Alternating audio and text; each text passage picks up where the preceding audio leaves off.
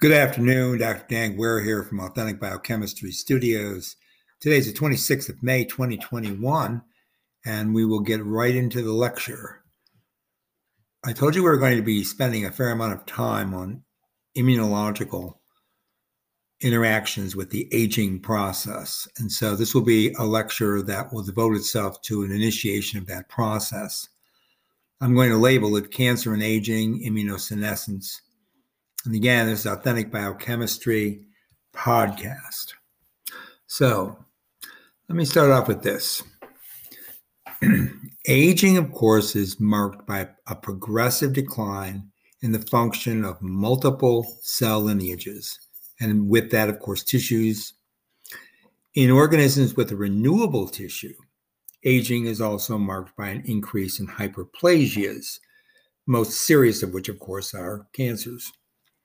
So a question can arise, why does aging occur? We've been talking how it occurs, but you could ask the question why as well.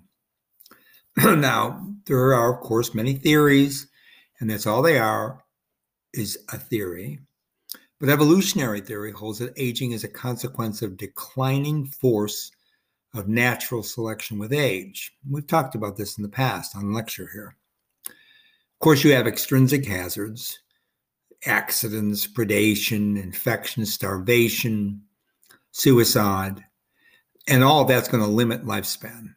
Now, the suicide component is primarily with humans, probably only with humans, but all those other hazards, which are outside the purview of internal degeneration, can happen to just about all living systems. So what this does, though, in general, is deplete a natural population of the older individuals in general. So there are generally few old survivors which natural selection will act upon.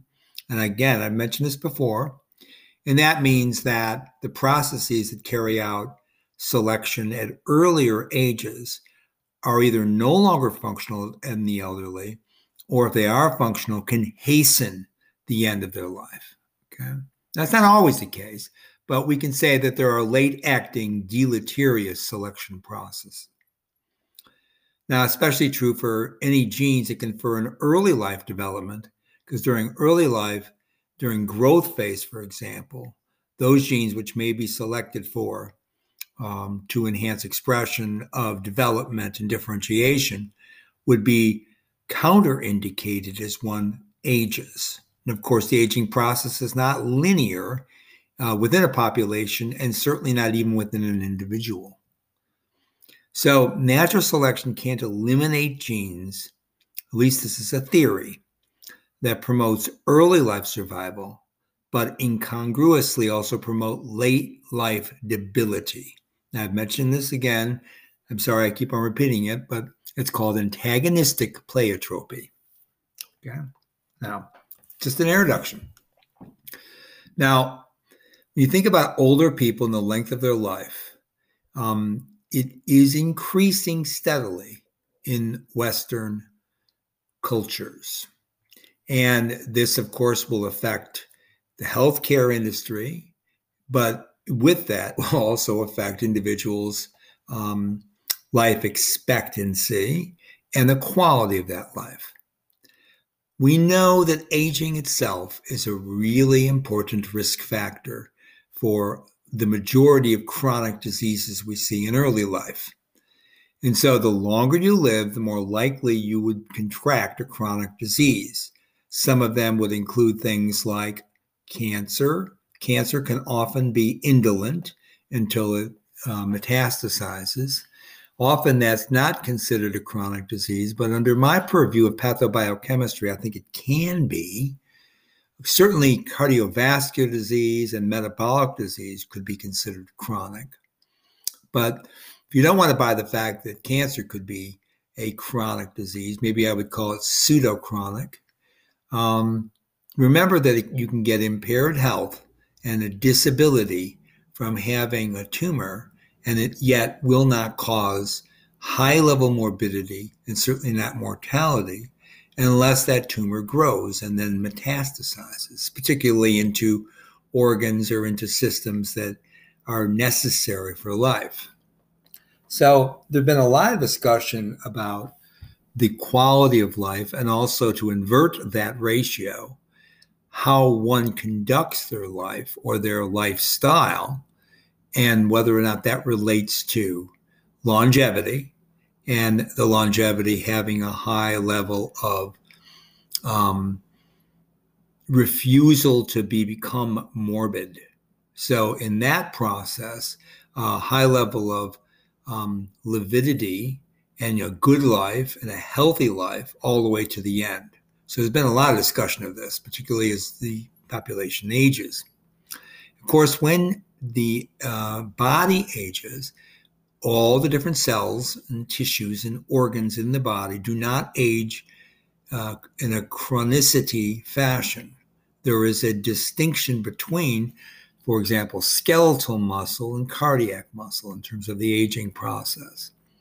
Particularly skeletal muscle will degenerate more quickly via sarcopenia, whereas cardiac muscle, unless there's damage to it, and unless there's growth or some other kind of alteration, and by this I'm talking mostly about hypertrophy, the cardiac muscle does not age the same as skeletal muscle because it doesn't operate the same way. And reactive oxygen does not accumulate as much damage as it might to a skeletal muscle, nor will changes in membrane fluidity or in bioenergetics necessarily be the same for the cardiac muscle as opposed to skeletal muscle. You can argue the same thing for the endothelial muscle cells, which are necessary, of course, for contraction and the movement of blood, and of course in the lymph system. Right? So you have to take into account endocrine, neural, cardiovascular, musculoskeletal, and of course digestive systems when you think about the aging process. These are generalized patterns of development which will age differentially. And so you have to think about, of course, the immune system. We've discussed the innate versus the adaptive. And there is a specific subset of leukocytes that you want to look at in the innate immune response. And there's a classification of lymphocytes in the acquired immune response. And you want to be able to determine which of those two cell types will contribute to a status which could be considered pro-inflammatory. So we know there is a strong association, I won't say correlation, between inflammation and the aging process. And I've mentioned this in a previous lecture. It's called inflammaging. And when we talk about that, of course, we have to talk about pro-inflammatory cytokines. The major players here are IL-6, TNF-alpha, and of course, IL-1 beta. Now, immunosenescence, which is a more generalized term of what happens to the immune system as one ages, is also a key factor in the aging process. So you get an increased susceptibility to infections because the immune system is aging. And you can also get a reactivation of memory cells, which can result in a hyperimmune response. And we've talked about this in the past. Now, anyone over 65 years of age or older is going to be involved in this enhanced immunosenescence, as well as this new term that has been coined, inflammaging. Okay? So both of these processes don't necessarily work in the same direction, because senescence would not, of course, suggest a hyperimmune response. It could well mean an increase in being prone to infection and infection-causing deaths, such as bacterial pneumonia. Whereas inflammaging is an immune response which can trigger the high morbidity and then mortality in a very short period of time. Now, sometimes this arises as an autoimmune disorder, a frank autoimmune disorder, often which goes occult because at the very advanced age, many people don't have a complete autopsy, so we don't know that there could have been a rampant autoimmune response going on. But we all, of course, know about arthritis. And arthritis is, of course, an autoimmune disease. But many of the diseases that we normally don't think are as autoimmune in nature at the level of pathophysiology, upon closer inspection at the level of biochemistry, might actually resolve as an autoimmune disorder. And we've talked about these, and we'll get into it again. So, we have aging phenotypes. And the most prominent one for cells, of course, is going to be cellular degeneration. Degeneration gives rise to recognized pathologies. And in muscle cells, sarcopenia. Of course, in the cardiovascular system and in the endothelial system in general, you have atherosclerosis, and associated with that, heart failure. You have osteoporosis. You have macular degeneration. And associated with the heart failure and atherosclerosis, you can have pulmonary insufficiency. You can also have liver failure, renal failure, and then the big one for Alzheimer's and Parkinson's, neurodegeneration. So degeneration in general can occur in more than one tissue, but the rate of degeneration is not steady. Okay? But yet you can get what's overall considered a degenerative aging phenotype.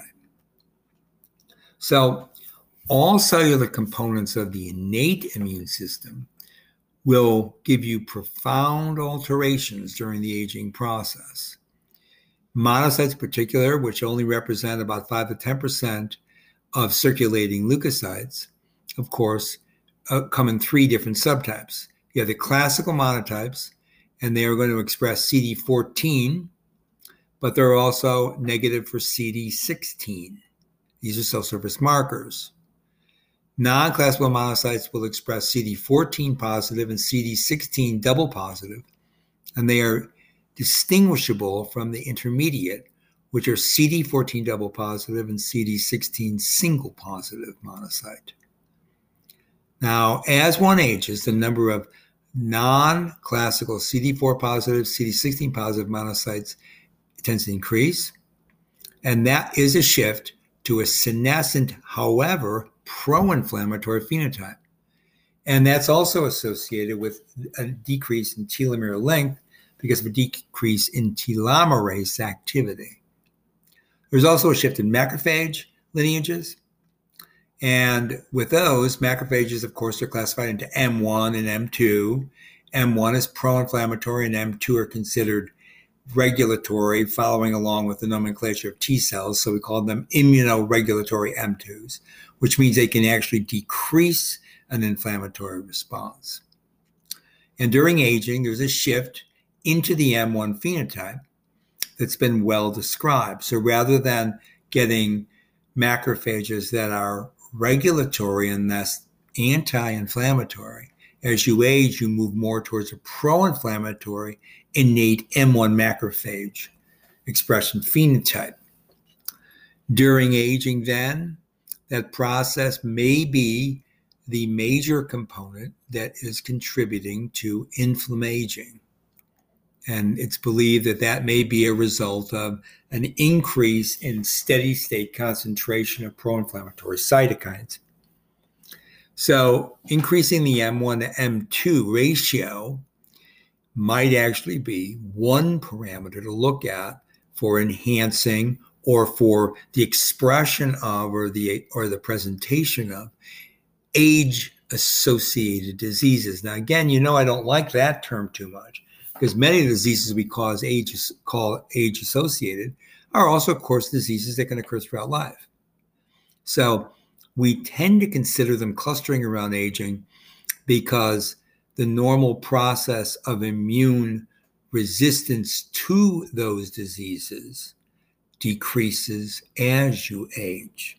And those immune resistant factors can be both sides of the valence. So you're resistant to a hyper-inflammatory response because of high levels of Tregs when you're, say, younger. But that hyper-inflammatory response can be enhanced as you age because of the decrease in T regulatory cells and the increase in T memory cells, which can be triggered to become hyperimmune by the presentation of antigens, which at one time during the life cycle may have been frank epitopes from antigens that were from, say, parasites or pathogens or from infected cells therein, but now are actually misrecognized because of a misrepresentation of pattern recognition.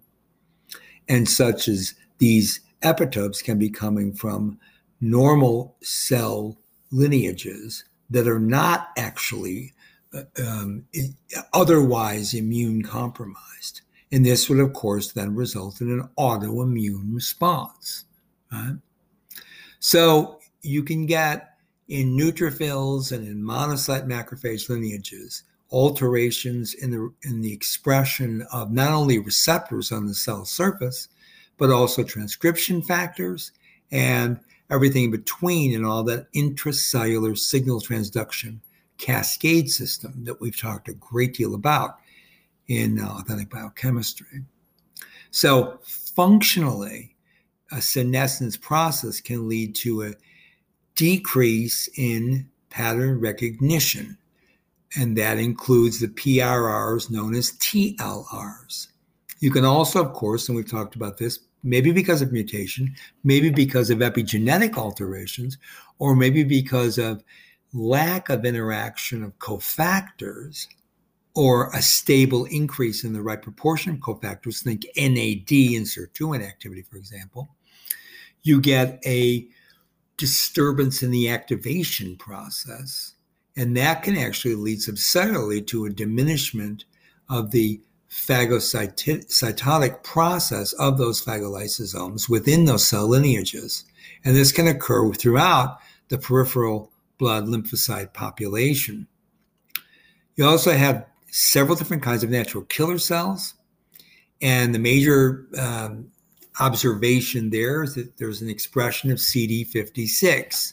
And we've talked about this. The CD56 bright cells are immature and they are regulatory in nature, whereas the CD56 dim, CD16 positive natural killer cells will produce a high level of pro-inflammatory interferon gamma. You see how I told you the valence flips? Now, in the advanced elderly, you have a subpopulation of natural killer cells that has been well described, but does not necessarily follow any particular pattern. You do see a progressive decrease of the CD56 bright cells. And of course, that's going to diminish the amount of immunoregulation, that is, a suppression of the inflammatory response. At the same time, highly differentiated CD56 dim cells start to increase because they're accumulating against the backdrop because of the ratio and proportion, the loss of those CD56 bright cells. So then you can obtain, again, all with this immune response, NK cytotoxicity associated with pro-inflammatory cytokine synthesis and secretion. And that's going to then alter the inhibitory and activating signals, which will further exacerbate a hyperimmune response, causing then overall cytotoxicity, maybe leading to neurodegeneration in aging subjects. Okay? So you're getting how this is a complexity here that we don't normally consider when we're discussing the aging process. And of course, we do consider it in authentic biochemistry because it's necessary to get the full scope and the full cant of the ride of what the understanding is of the aging process. Now, a little bit about this cancer situation. There is, of course, many indications of an enhancement of tumorigenesis in aging. So when you have a multicellular organism that has renewable cells, that means that not only can they be repaired, but they can be regenerated. That aging will, of course, allow for, and I know you've heard this recently in popular press, a gain of function. And that gain of function is not a good one because you can get cell proliferation against a backdrop where those cells should be quiescent. And if you get inappropriate cell proliferation, that can lead to hyperplasia. That can lead to genomic instability itself, or the genomic instability contribute to hyperplasia. All of that will allow those cell lineages, because they're going to be dividing, to acquire a phenotype that would allow for proliferation, migration, and yes, colonization to ectopic sites. And if they survive all that hostile interaction and movement, you can get an evasion of the immune system, and that can, of course, lead to a metastatic state. In fact, all those phenotypes I'm talking about are also emblematic of any terminal cancer at any age. Okay? In fact, those cancers which are the most lethal. Now, more discussion about the T cells.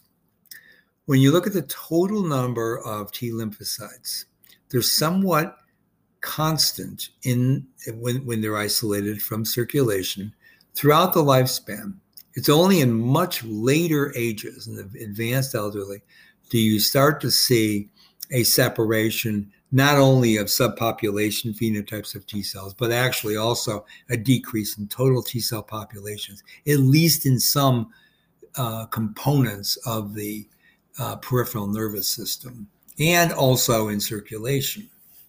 Now, you have two main cellular subtypes. You have the CD8 positive cells, and they tend to increase as you age, while the number of CD4 positive cells decrease. Of course, that leads to a decrease in the ratio of CD4 over CD8.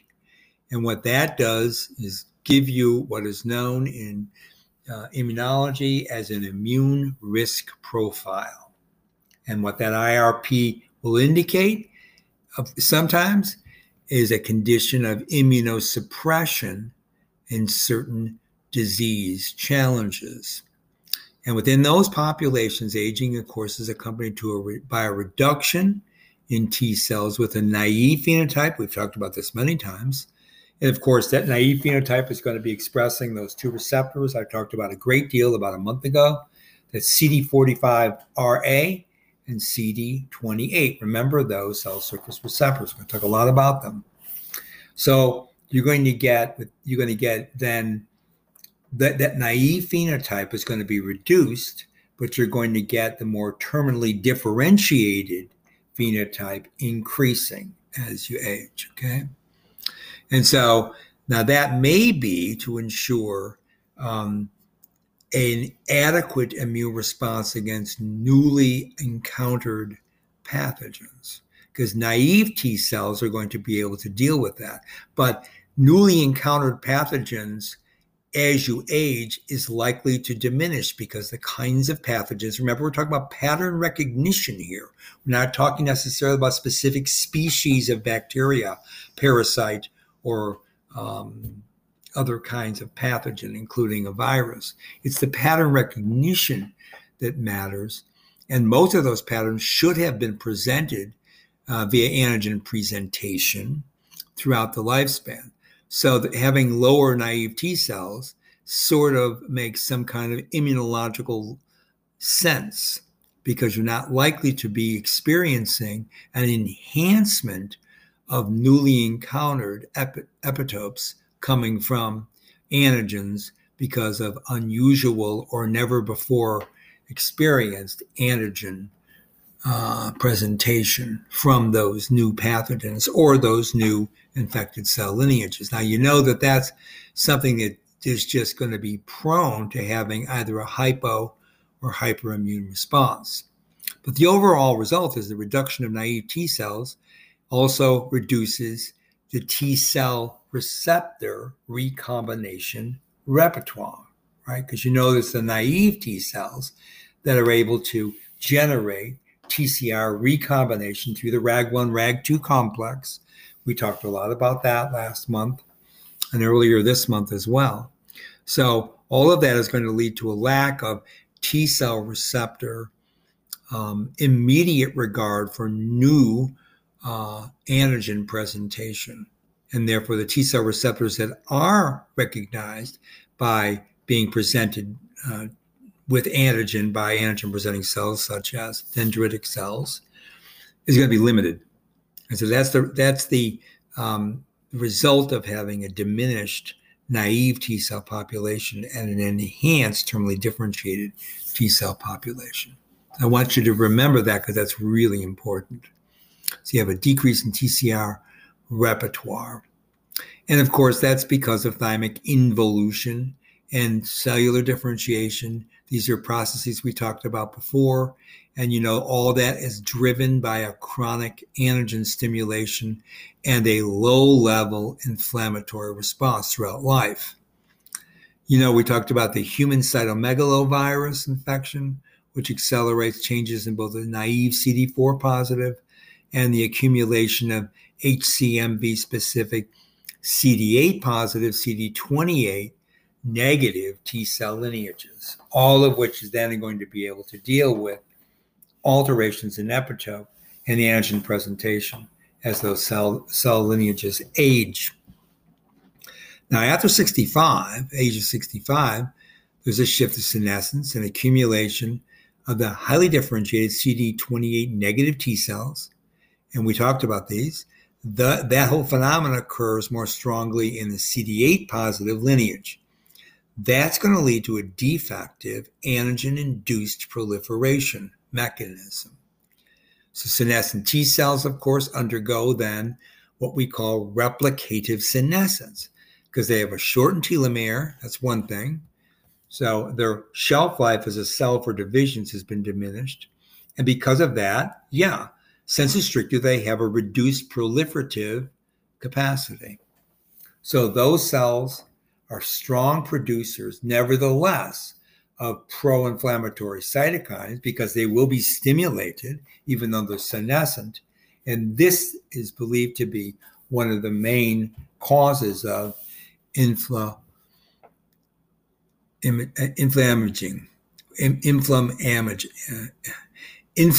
of the aging or inflammaging.